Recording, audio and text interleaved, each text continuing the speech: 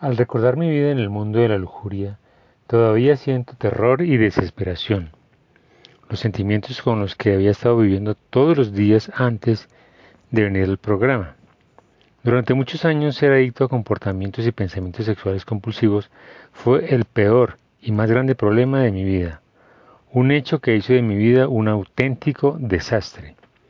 Alguna noche soñaba que tendría una vida feliz sin este problema, pero por la mañana, cuando me daba cuenta de que solo era un sueño, sentía una pena enorme. Era un hecho triste de mi vida para el que parecía no haber remedio.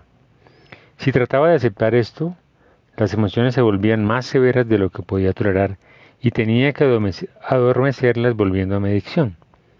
No podía imaginar nada peor que el infierno en el que estaba viviendo. Al comienzo de la recuperación ocurrió un gran progreso en mi actitud. Me di cuenta de que había una solución para mi problema de toda mi vida sin resolver. Si pudiera usar esta solución para deshacerme de la fatal enfermedad de la adicción, entonces pensé que todo estaría bien. Pero esta actitud hacia el programa no fue tan efectiva como pudo haber sido. Mientras estaba sobrio y trabajando en el programa, al mismo tiempo estaba triste y descontento por tener que sacrificar tanto tiempo, energía y muchas otras cosas para recuperarme. Sentía como si fuera a la escuela no porque me encantara recibir educación, sino porque tenía que ir. De lo contrario sería castigado por mis padres y la sociedad.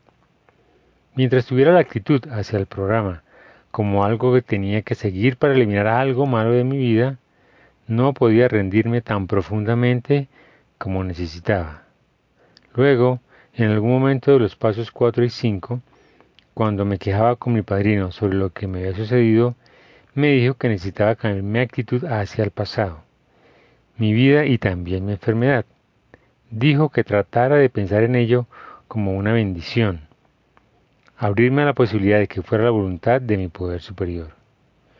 Sugirió que lo que había experimentado en mi pasado podría ser parte de su plan inconcebible para prepararme para ayudar a personas como yo.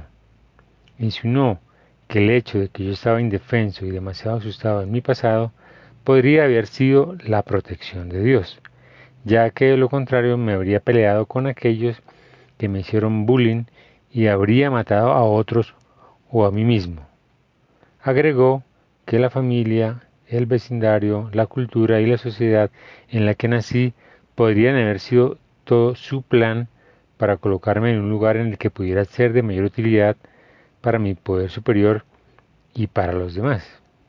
Estaba desconcertado, furioso, era una idea extravagante, pero esta idea empezó poco a poco a arruinar lo que mi enfermedad me había proporcionado como autocompasión, negatividad e insatisfacción, el combustible de mi enfermedad. La primera reacción fue, si no me digo estas cosas a mí mismo, ¿qué más puedo decir? Entonces me dije, sí, así nos engañamos. Pero algo dentro de mí tomó conciencia y un poco de esperanza iluminó mi corazón. Veamos los hechos. Crecí en una situación dura e inapropiada. Fui abusado sexual, física y emocionalmente durante muchos años. Me volví resentido, temeroso y aislado. Entonces, para lidiar con mis problemas, elegí el camino equivocado y me enganché con la lujuria. Sin embargo, finalmente por la guía de Dios, entré en SA y encontré una forma de vida espiritual. Entonces encontré un poder superior amoroso y una nueva forma de vida positiva, hermosa y útil.